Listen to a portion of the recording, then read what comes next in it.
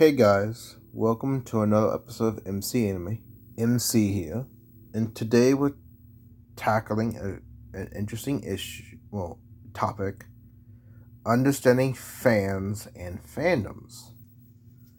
So, for anyone that doesn't know, a fan is someone who loves a particular franchise or property of entertainment and basically enjoy it for what it is and how it comes out to the public in whatever means it comes out. They enjoy the content and they follow along the content and they buy the content. That's usually what a fan is. They liked it and they support it in some official capacities. And then you have a fandom. A fandom is a group of fans that belong to a particular franchise or entertainment property, and as such, they form a fan base, and the fandom is what we call the fan base, the group of followers and fans that build it up and actually become its own entity. So, with further ado, let's dive into more of the understanding fans and fandoms to the subcultures and sociology of how they work. So, with this in mind, you have to know that for fan culture or fandom, it's a term in which describes communities built around a shared enjoyment of an aspect of popular culture, books, movies, TV shows, bands, sports, or sports teams. Fan cultures are examples of what we call participatory cultures. These participatory cultures involve fans acting not only as consumers, but also as producers and creators of some form of creative media. The most fan cultures, including sports fans and sports music groups, have elements of participatory culture. Media fandom in particular encourages creative expression and artistic production by its participants. So, there's relatively low barriers to artistic expression and civic engagement. There's strong support for creating and sharing one's creation with others. There's some type of informal mentorship in which the most experienced members pass along the knowledge to new people. Members who believe their contributions matter. Members who feel some degree of social connection with one another and care about members' opinions about their contributions. Now, in fan cultures, the creations and artistic expressions take the form of fan fiction, fan art, fan videos, cosplay, folk songs, and other interactions with a person, group, or fictional universe. Fan fiction consists of stories written by fans of a particular work of fiction rather than the original creator. Fan fiction is interesting because it's a subgenre of fandom that explores more of that such fandom, but in more loose terms and what they can do and how they interpret it. We also have fan videos or fan vids that sets clips of a movie or TV show to music or construct a narrative using clips from multiple source materials. Now, folk songs are a type of folk music used with science fiction, fantasy, or other fictional universes as the subject, which is also going to nerdcore music. Cosplay is the practice of wearing costumes or other clothing and accessories in an attempt to portray a fictional character. You dress up as the character and you show off your passion for that character. Modern fan culture originated with Star Trek fandom in the 1960s. At the time, fans generally spread their creation through fanzines or conventions. Recently, the internet has allowed fan culture to to become more widespread and more accessible. Rather than submitting a work of fan fiction to a zine, where if it's accepted, be photocopied along with other works and sent out to a mailing list, modern fans can post their work online. So a brief thing about fanzines. Fanzines is a small little pamphlet-like comic that you hand out to people and they look at it and they read it and enjoy the content of it. It's very specialized industry, and conventions are events that fandom or people of multiple fandoms can go to celebrate that particular passion and find other people like-minded for that passion. So if it's anime, you do anime. If it's anime, comics, and TV, where you can have a mix of different worlds coming together. And now today, that mailing lists of zines are not really heavily used as much. You just post it on Instagram and people can find it, and then you have a free publishing promotion piece on your own account. Media, particularly culture with consumer culture suggests that fans poach from popular media, appreciating ideas from the text and rereading them in creative ways for their own uses. One theory of popular culture holds that the corporate cultural industry, media producers such as TV networks and film studios, prioritize the profit at the expense of quality, and that pop culture is a form of hegemony used to spread dominant ideologies. However, the theory of particular culture suggests that rather than being cultural dopes, social misfits, and mindless consumers, media fans can be understood as active producers and manipulators of meaning. Fan interaction with media becomes a social activity, and this process allows them to build their own communities in which they can express themselves. While doing so, they create spaces where they can critique ideas of gender, sexuality, and other norms prompted in the part of the media industry. We theorize participatory culture can be a form of resistance. For example, fan fiction, fan videos, and folk songs often explore themes and aspects of the source material which are of interest to the female-dominated parts of the fan community, going beyond the stories that the male-dominant is interested in or willing to tell. Fandoms are very extensive, represent a critique of conventional forms of consumer culture, but also providing a space in which fans may articulate their specific concerns about sexuality, gender, racism, colonialism, militarism, and forced conformity. Not only do fans actively generate their own creative material, but they often do in ways in which critique the media they are consuming.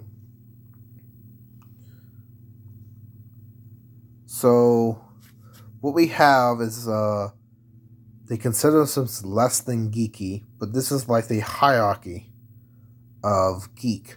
So we have science fiction, fantasy authors, and artists. And then when you dive down science fiction, fantasy artists, and authors, you have science fiction and fantasy literature fans in that category. Then you have subtopics like video gamers, role-playing gamers. Then you have live-action role-playing games. And then you have 13-year-old gamers of any sort. And then what you do is you have Hemlin fans. Then you have Piers Anthony fans. People who read books based on science fiction, TV shows. People who refer to a group of TV shows based on books as my collection. Then you have like amateur science fiction / fantasy writers. Then you have fanfic writers, erotic fanfic writers, fanfic writers who put themselves in the story, erotic fanfic writers who put themselves in the story. So all of that is interesting because it shows that different fandoms have different levels of the subculture in which fandoms are built and fans are dominated those areas. So the social hierarchies exist between and within fan cultures. In a collective judgment, members of any subgroup tend to have a general consensus regarding which behaviors are acceptable, which behaviors constitute true fans or desperate or overconformers. This dynamic is represented in the geek hierarchy. While members benefit themselves by displaying commitment, too strong an investment is threatened, even that is the very affected. Socially defines fans and geeks. For example, a Star Trek fan who goes to a fan convention might consider herself more geeky than someone whose involvement with the show ends at watching it, but less than geeky than another Star Trek fan who seeks Keaton, a language of ones of the show's alien races. See, defining a place for oneself in fan culture depends on navigating the fine line between professionalism, consumerism, expertise, and commitment. So that's what some social hierarchies and geek hierarchy can lead to. So it's like different subtropes, and one's higher than the other, but they all trace off back to the main branch, and then subcultures from there.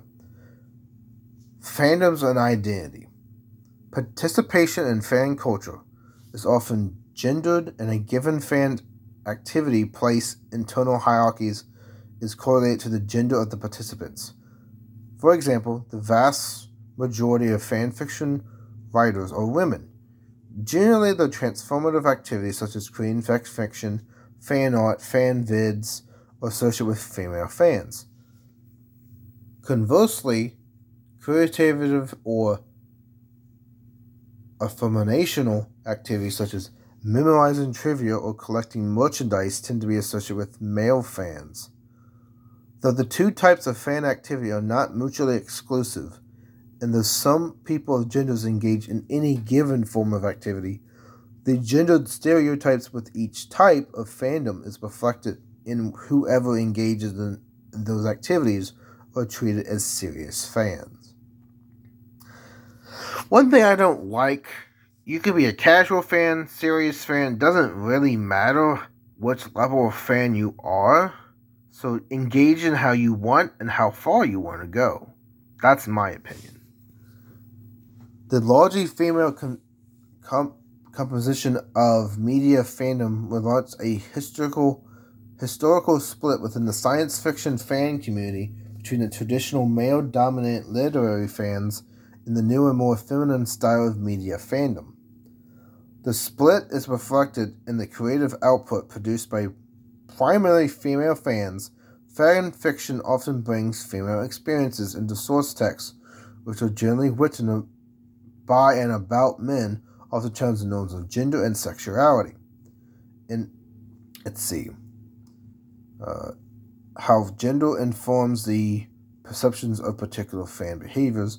Not only do certain branches of the subculture, such as those engaged in fan fiction, become codedly unfavorable towards a particular gender, but also the way in which media depicts female fans cast them as desperate and disgraceful. Female fans enjoy the content how they want. I don't see anything wrong with creating new and transformative content in fan fiction, fan videos, and other source materials. They want to do that, that's up to them, and anyone can do that. So just keep a note, yes, this is a gender and identity problem. This is usually people viewing from the outside that's typically given these categories. So the television show Supernatural, whose fan base is primarily female, depicts gender bias in the representation of a particular female fan at a convention. Rather than granting her character traits such as engagement, curiosity, and commitment, the episode is sexually aggressive and argumentative towards the show's male. The mean-spirited and hateful representation of female fans seems strange, and yet suggests the intended viewer's subject position is clearly not of a fangirl. Okay, so default fanboy has a presumed race, class, sexuality. White, middle class, male, heterosexual. This stereotype and often untrue profile of fandom participants is applied to many fandoms, such as the Brony fandom, science fiction fandom. Why is white heterosexual males who have the most highest status voluntarily choose to lower those social participant in fandoms? Alright. So we shouldn't really classify it as who dominates the market. Yes, people tend to flock to what they want to do, but generally speaking, you kind of want to have a balanced and diverse group of people. It can get old if you have same people all the time, but sometimes that is the case and you have to adjust to it.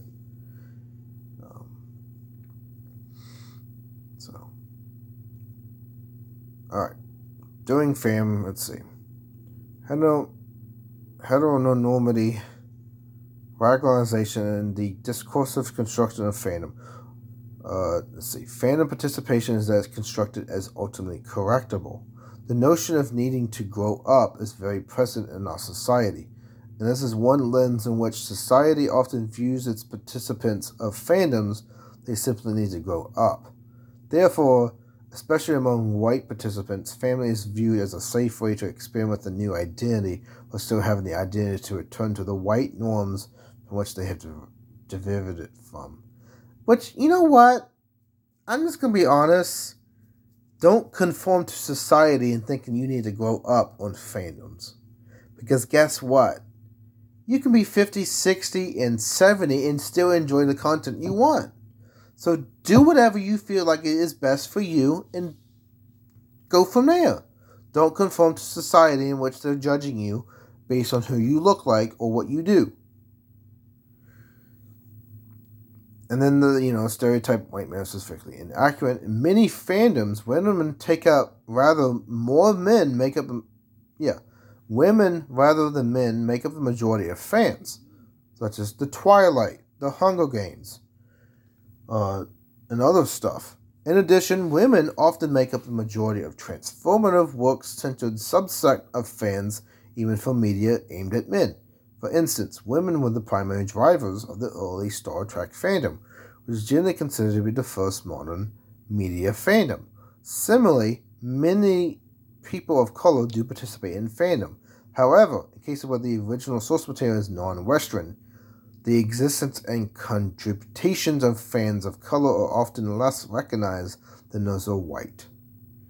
And which is, it can be maybe pushing out more representation of minority is something to consider. Is that always the case? It's up to the person doing the material. If more people want to be activists and publishing such material, then do that and be in that field to reach a minority audience. So fandom as a consumer culture. Alright, so when you work on a fan and particularly culture, when you do this, it often comes through the production and consumerism that fan culture criticizes. Although fandom has generally bifurcated its participants in a moral dualism of good fandom versus bad consumption, it's a less divided classification of fan culture. Several different fan cultures have turned those who have subscribed to traditional workings of capitalism into the other. People who buy too many items automatically lose authentication by contributing to structures that align too strongly with dominant capitalist society, therefore alienating themselves from supposedly committed fans. Conversely, we are presented with the view of fans as specialist consumers whose fandom is expressed through keeping up with the new release of books, comics, and videos. Therefore, fans must potentially occupy a space in which they carve out their own unique identity, separate from conventional consumerism, but also bolster their credibility with particular collector items. The negotiation leads to the dichotomy between the use value and exchange value, or the difference between the symbolic significance and monetary worth of an object. Although the two concepts seem based in opposition, they're inherently related and dependent upon one another. When you use the example of popular children's fable, the Routine Rabbit, a child's toy that undergoes considerable wear and tear throughout the year, but still folds significant in the eyes of the beholder, the rabbits no longer contain the merit in its capacity to be traded and therefore lacks exchange value. This child deems it valuable because of the emotions and regulations attached. This also suggests that fan subculturists must accept a polarity as an infinite contradiction. However, instead of use value and exchange value existing in stark contrast, the two concepts overlap and inform one another. Due to many objects being intensely and subjectively valued by fans, such as commodities, new exchange value that's created to the duality of fans' attachments, participants usually fall somewhere on the spectrum of consumer and producer, creating monetary value with their overinvestment in specific objects while also forming resistance against the typical trappings they find in consumerism. So, the fandom gift economy. Gift economy, not based on money or explicit exchanges of goods and services, but on giving, receiving, and replicating. So the process of gift exchanges in which it makes it possible to experience and analyze fandom as a community, or rather overlapping series of communities, rather than simply a large shifting number of people in the same affinity space. In fandom, the most valued gifts are which that take time or skill to create. The value of those gifts lies not only in the content of the gift, nor in the social gesture of giving, but in the labor that went into the curation. So, fanish gifts include not only the most visible items, like fanfic, art, videos, but the wide range of creative labors that surround and some underline these art objects, including commenting on others' art, or writing, volunteer one's editing skills to help a fan writer, writing recommendations or reviews, organizing online challenges, exchanging, editing zines, planning conventions, creating websites for fanish activity, or in my case, make a podcast about it, and then that's how I do talk about my craft and passion with fandom and fan-like activities with anime, geek culture, and other stuff. That's also something else that goes into play too. The work in which goes into maintaining the fandom economy is the formation of fandom as a community. It's a system not just of reciprocal giving, but of circular giving. Since most of the time gifts described above are posted online, published and designed, not just sent to a specific person, the entire community, or whoever is interested, can be considered the recipient of the gift. The concept of circular giving is the fandom economy by explaining that most fans receive more things than they produce. Most read more fics than they write, or watch fewer videos than they create. It's critical to fandom's functioning because it balances out the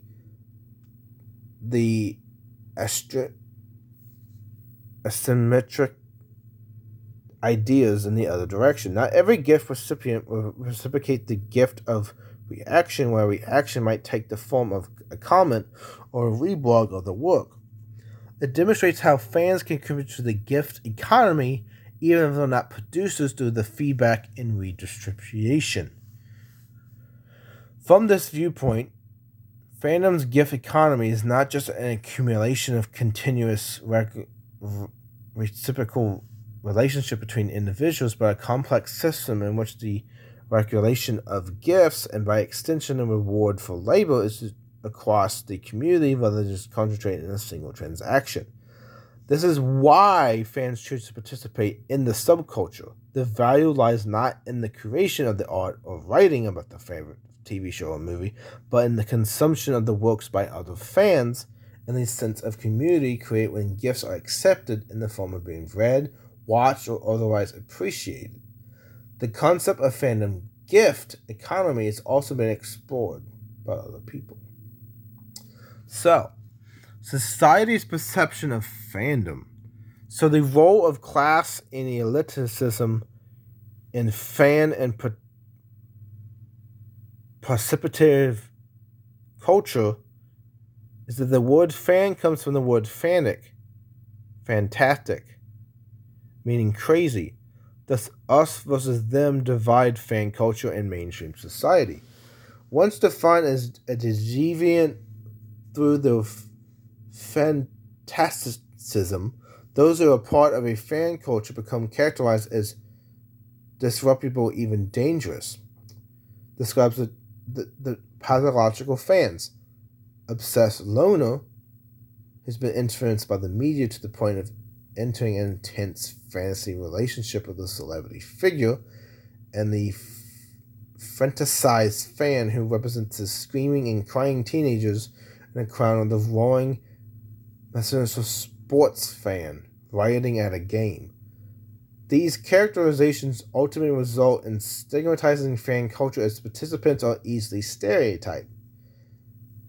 Now, although these stereotypes are not representative of fan culture as a whole, they reveal our beliefs about modern society and our relation to it.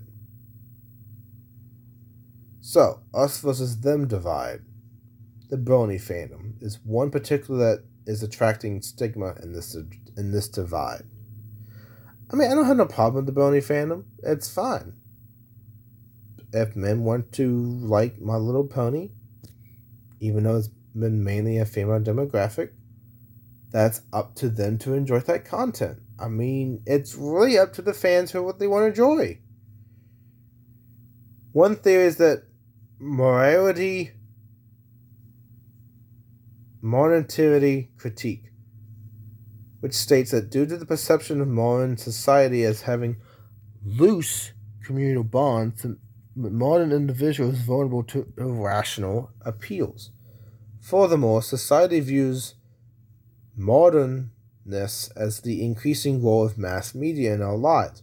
Those who fall victim to the irrational appeals are manipulated by the mass media to separately display irrational loyalties to an aspect of pop culture.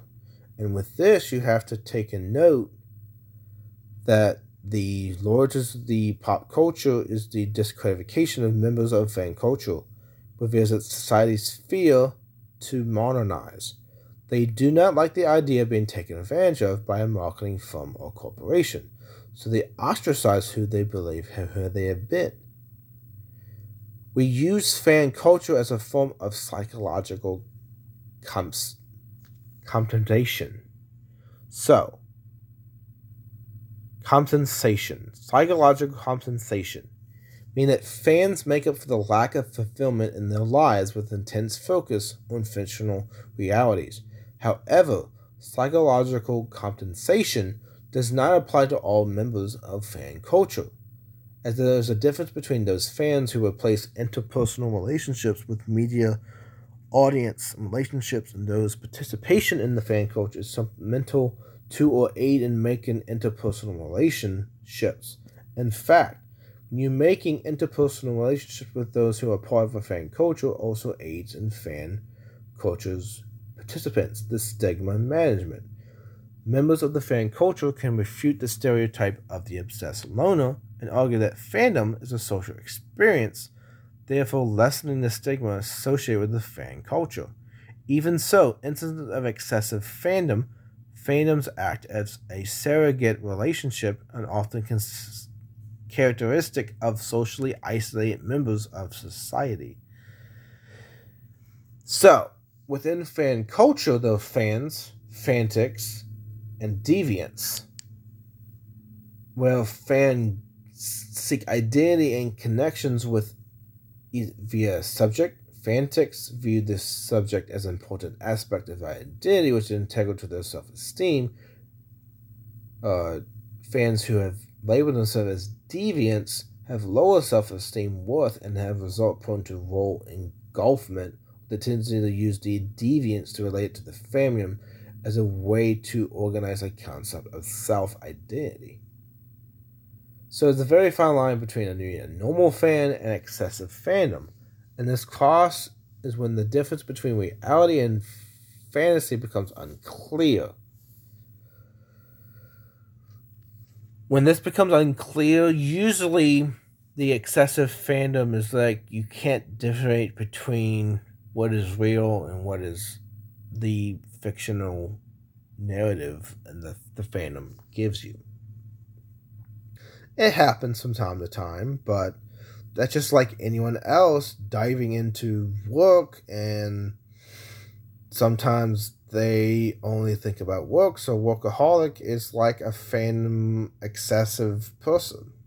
It's just the same thing.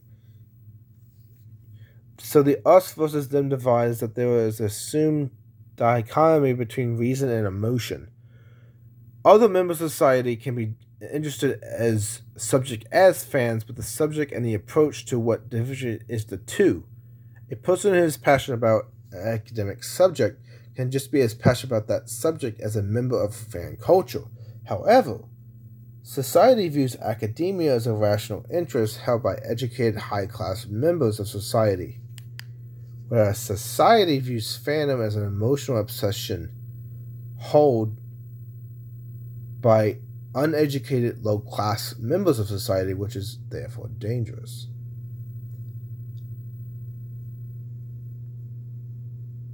So, when this often comes in consideration,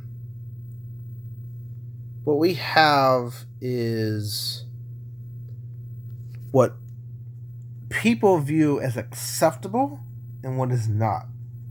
Fandom doesn't matter if society views fandom as being acceptable or not. Fandom is your place to do what you want to do in the medium and express how you want to express it. How you engage with it is how you engage with it. How you find where you fit in is also a form of self-identity. You practice in the medium and where you benefit the most in doing your passion that lies around that particular fandom or even exploration of that particular fandom.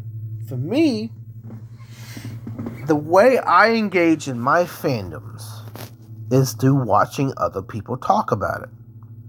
I am the type who watch videos non-stop about One Piece, Yu-Gi-Oh content,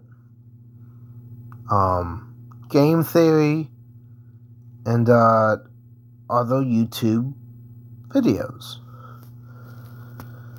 But my YouTube feed is predominantly One Piece, anime, Pokemon, Yu-Gi-Oh, trading card game.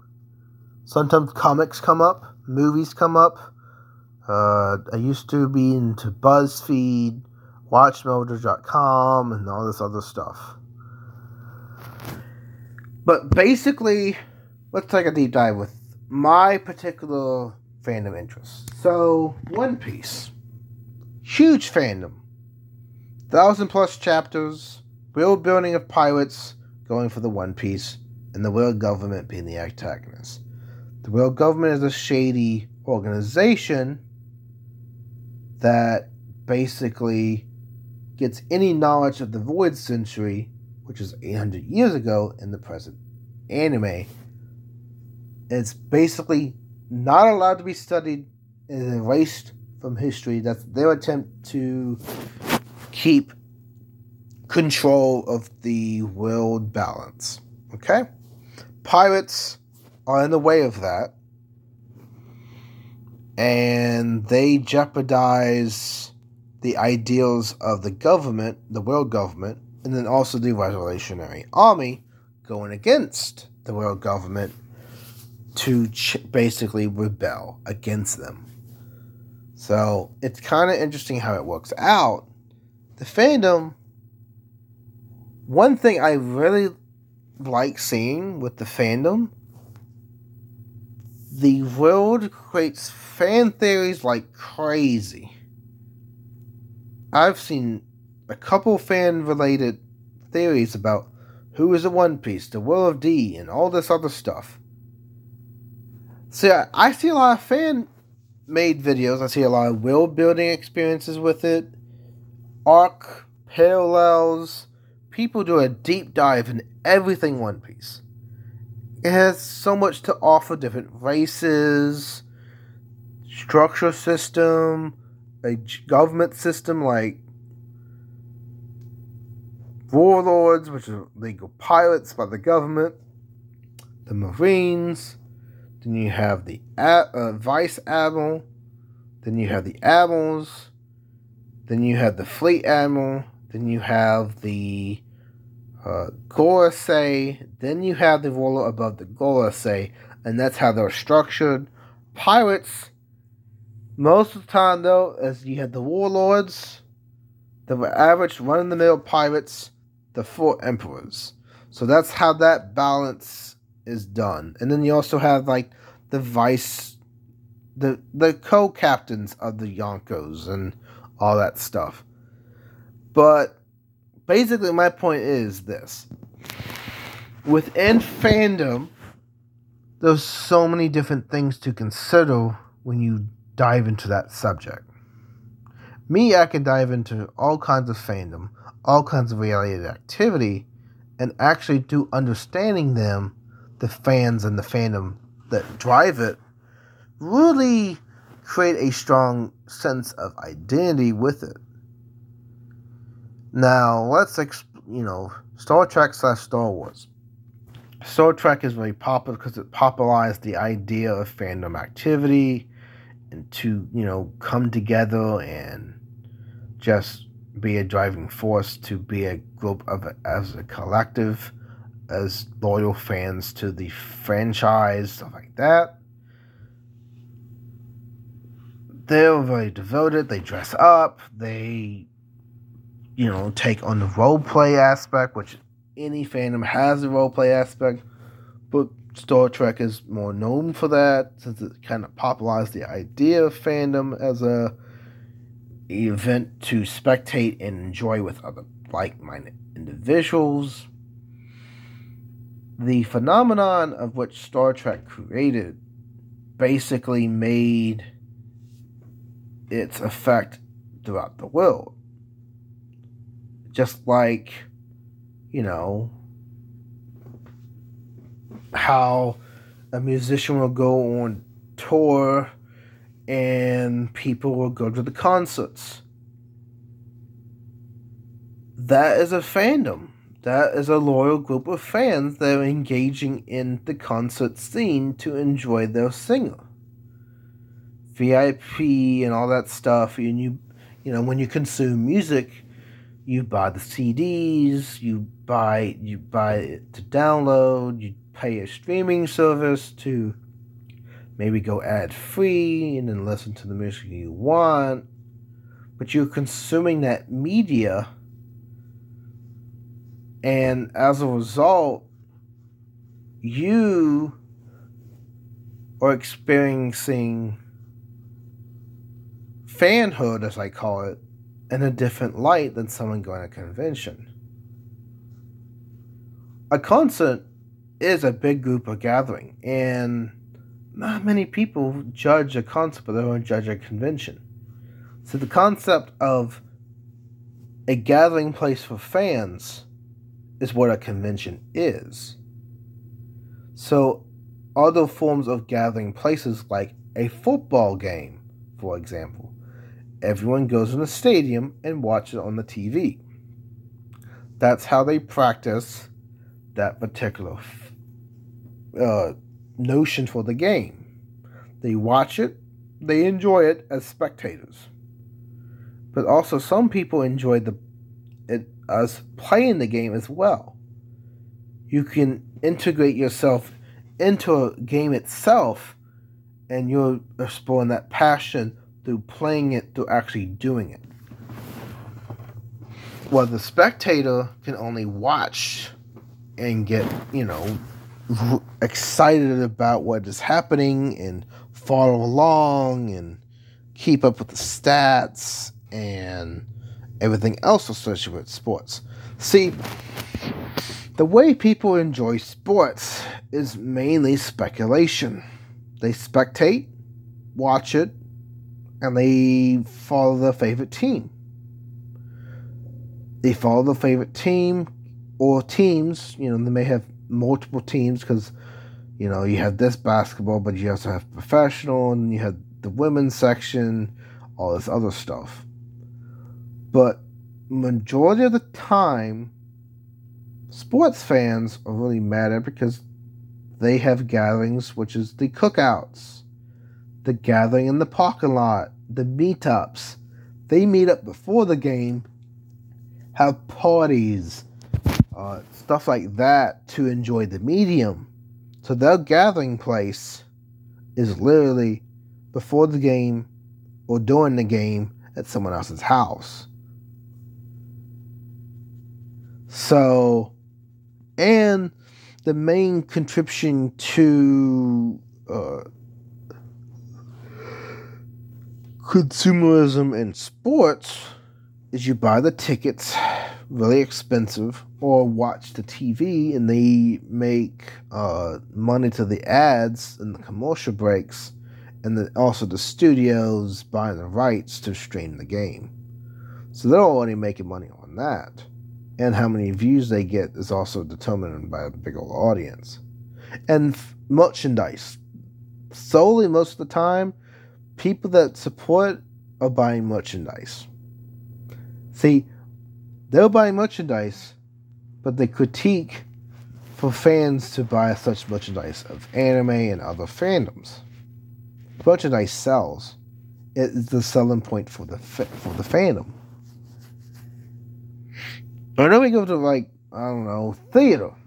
Theaters are interesting because people go see the play.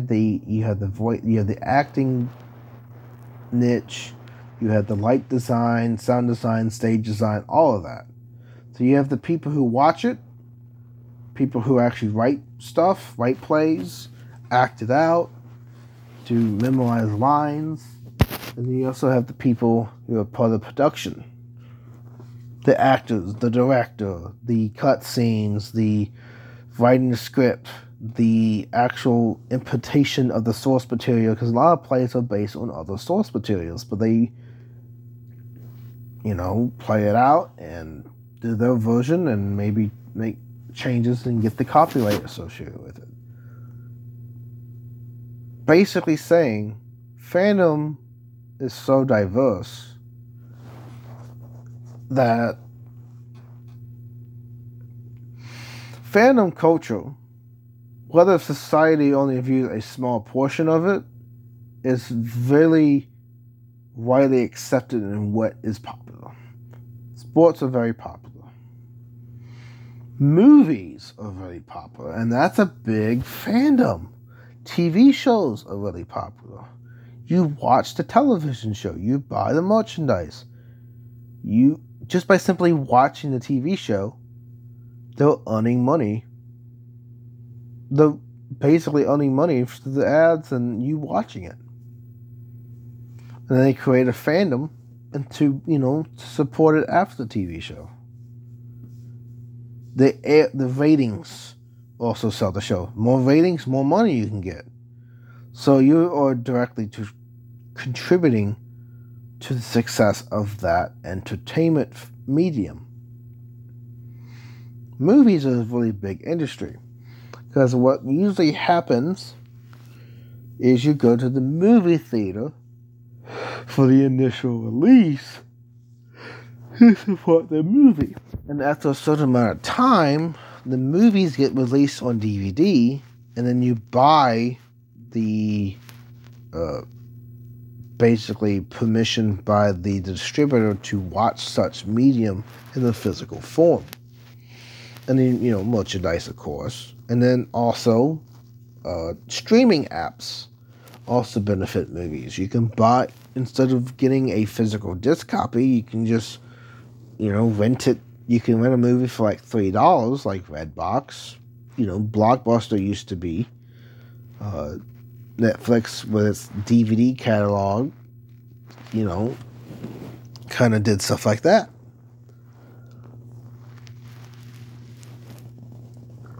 And you can enjoy movies as a medium in the consumption of the property. But people that, line up for movie theaters, yet again, are not judged by society, but movie theaters is the meeting place for the direct movie release. And TV shows are the same thing. When you have premiere showings, that's the gathering place for people to watch it. You watch it with friends. You also do public screenings, which is another way to do a gathering place. Movie events, movie conventions, a movie conference, a contest, all this stuff includes the different types of fan-made content, like make your own movie and sell it off and get people to watch it, short films, all of that is a big exclusive industry that people participate in. Reenactment. If you're the type that does role play and take it very seriously, and you're a big history buff, then potentially what you can do is do a reenactment of that particular event. So let's say the Battle of Gettysburg, or the Battle of Midway. You would act it out in a way to, get on the field, dress up, take a role, captain, soldier, infantry, whatever, and, act it out, and, and then if you get, hit or you simulate death, and they take it very seriously. And also, reenactment is also with role-playing. There was the Society of Harry Potter, when they actually play Hogwarts and actually does the game, or they participate in the wizardly world of Harry Potter. And another thing, that's perfectly fine if you want to do it. See, entertainment values and what you do with them is totally up to the individual. When you do things and entertain yourself and practice your passion for that particular thing, whatever you want to do with it is how you express yourself. It really comes down to what makes you happy and keeping it, how much you're interested in it Are you casually interested in it? Deeply interested in it?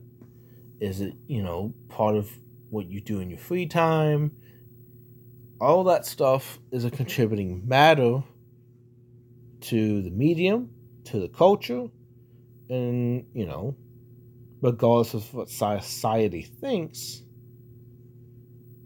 you don't have to conform to what they think. You conform from what you think and what the people around you, like-minded in the area that you participate in the participative culture. See, you participate in this because you choose to do it. You're not forced to do it at all. You can leave a fandom just like you enter a fandom. If you're no longer a fan of it, you can go to something else. You get to choose what you do in your time, and how you do it. Now, just keep in mind that any fandom or any passion-related activity is going to require some money, depending on how much you want to be involved with it. So budget wisely when you do a consumer when you're basically the customer approach.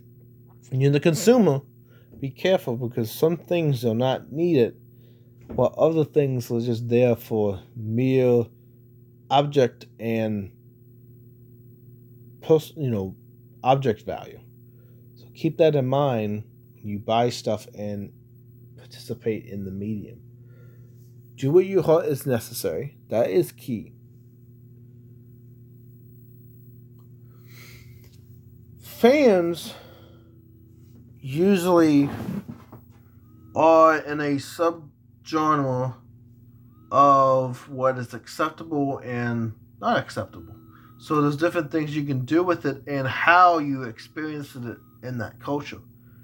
For example, if you, let's say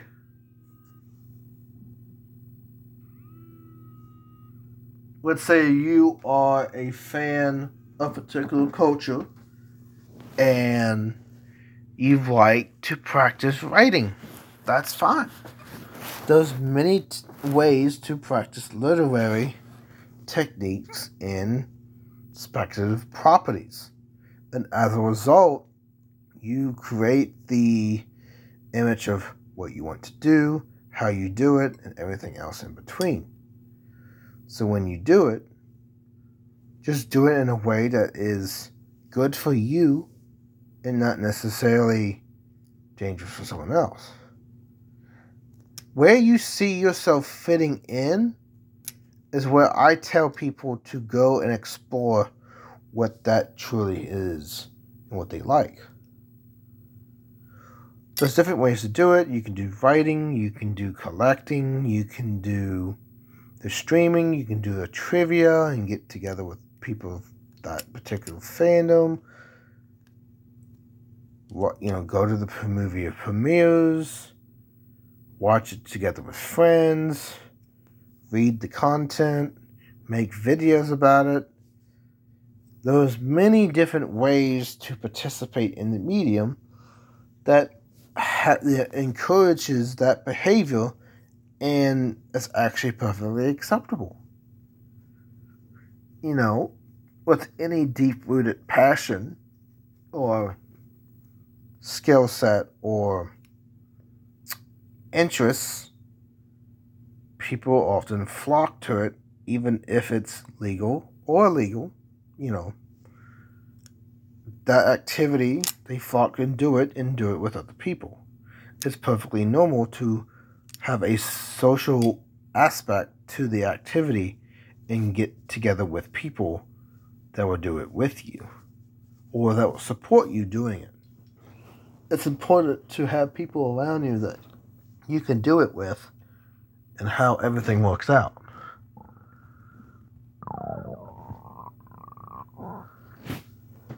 So when you think about it, it really goes to show you how everything plays out and basically serves its purpose. If you're a fan of music, books, TV shows, movies, theater, anime, gaming, video games, you play the game and do the story mode, and PC gaming, Rotop gaming, and video gaming or console gaming is another one. Those different retro gaming, the stuff like that to enjoy.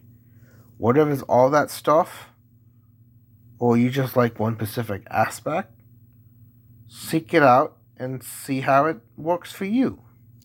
And then as fandoms wise, any sports team, Harry Potter, Disney, Hunger Games, Stranger Things, Percy Jackson, Marvel, DreamWorks, the History Channel, any of that is your fandom. And that's how you belong to that fandom. Discovery, Twilight, whatever you want to do in that particular area is how you do it. And go for it. Don't just be limiting yourself in what you don't know. Try it out. Maybe one day you will like the medium for what it is and how it helps you. So keep a note that fans create fandom.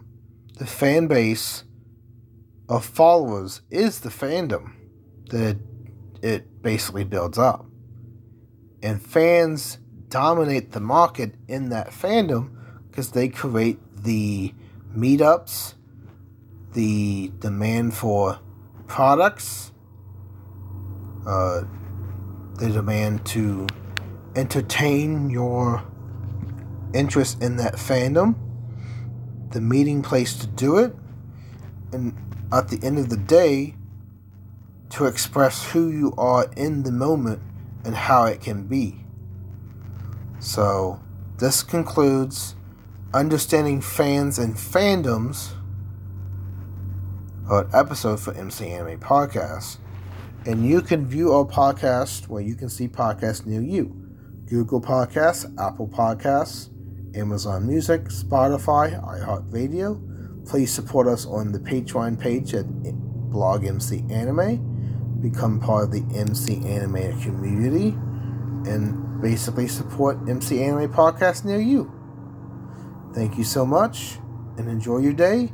Hope this gives more insight to what fans are and how fandoms operate.